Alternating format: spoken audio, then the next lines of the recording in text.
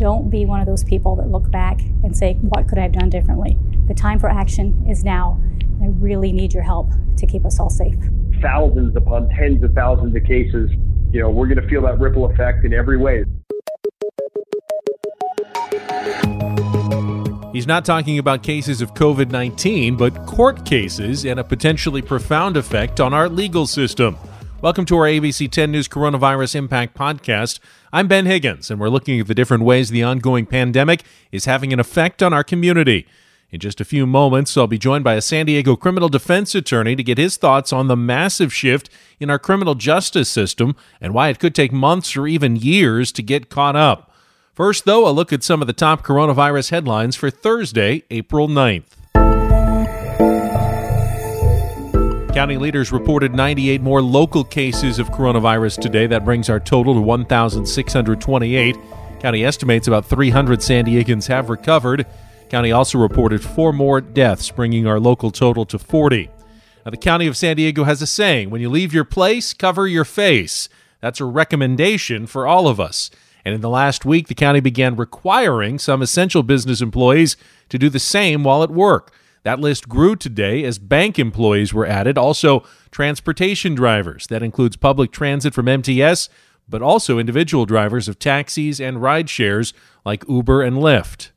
6.6 million Americans filed new unemployment claims last week. That makes nearly 17 million jobless claims over the past 3 weeks, meaning 10% of the U.S. labor force is out of work. San Diego is feeling its share of the pain. 10 News reporter John Horn talked to one recently laid-off worker from the craft beer industry about the process of filing for unemployment benefits. The Epic Brewery's craft beer tasting room on Shelter Island is down to just curbside pickup.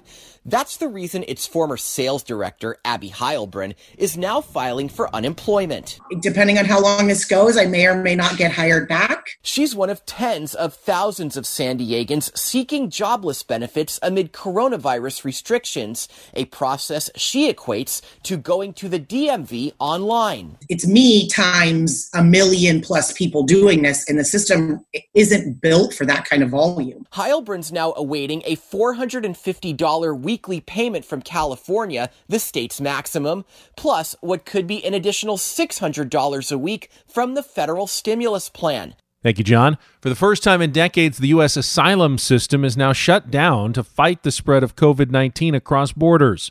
The White House says holding people in custody is too dangerous. Right now, people seeking asylum in the U.S. are being returned to Mexico. The Associated Press calls it one of the most aggressive border enforcement tactics ever.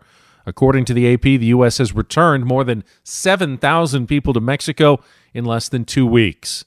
Scripps Health has officially started using COVID-19 tests that deliver results in as little as 5 minutes.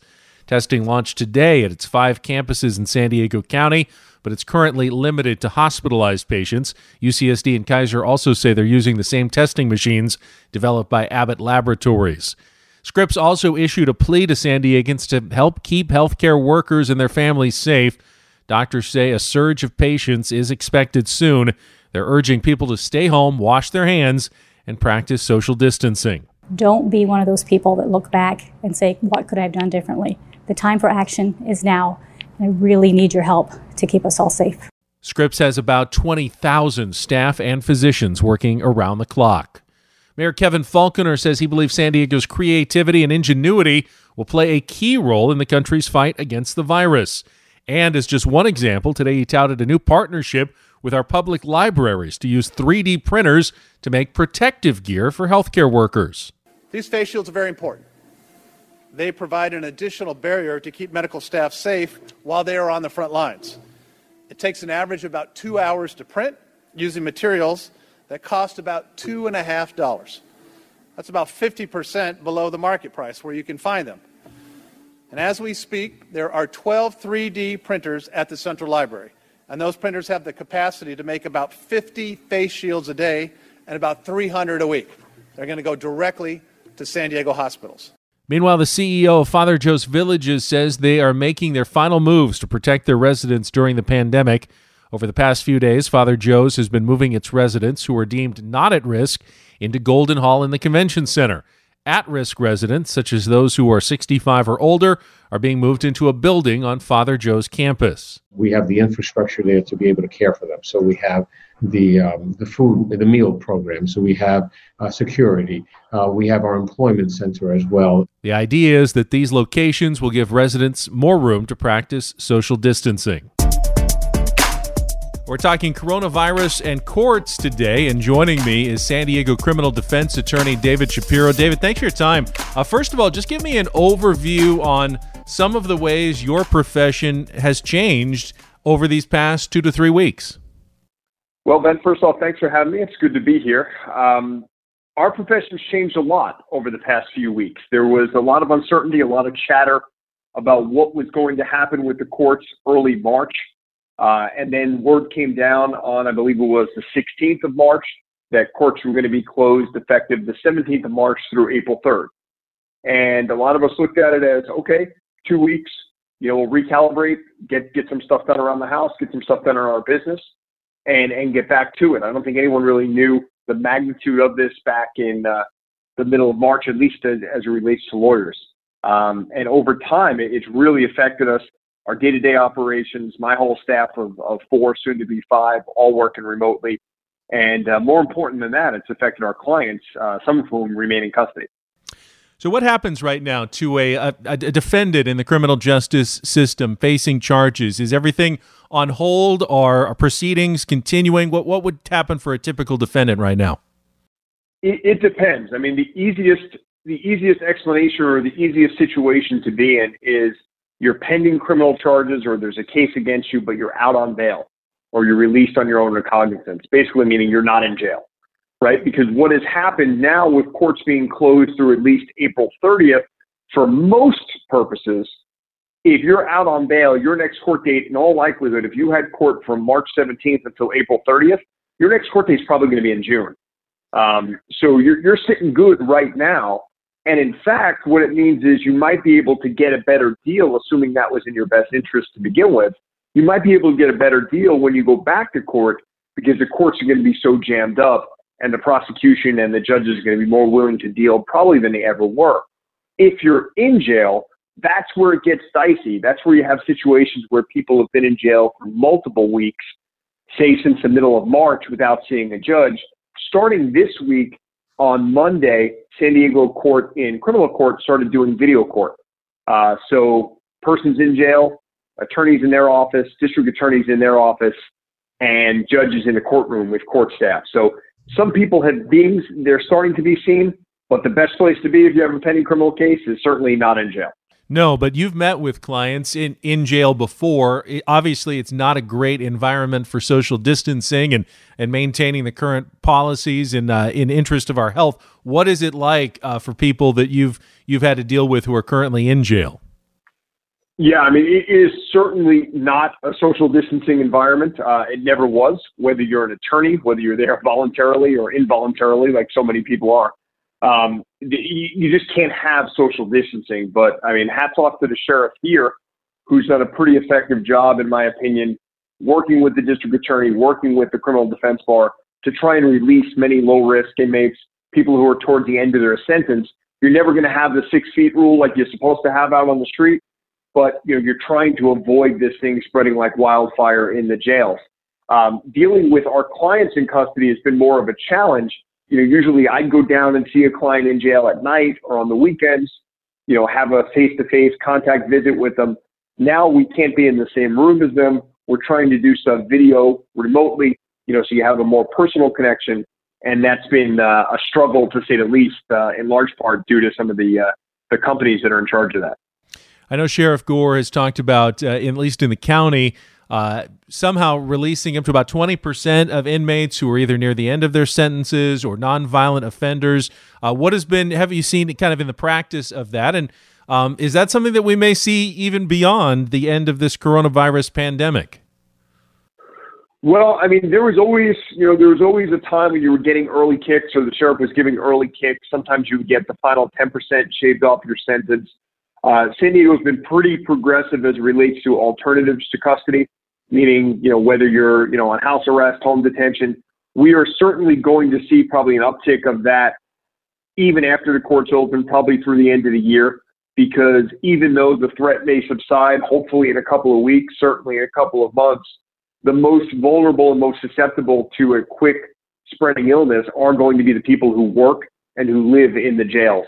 So I think we're going to see changes in every aspect, and that includes, when this is all said and done, how we deal with the courts, how the sheriff deals with the inmates.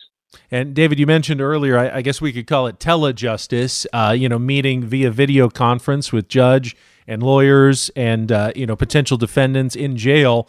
What are some of both the pros and cons for that? And is that a model that you could see continuing into the future?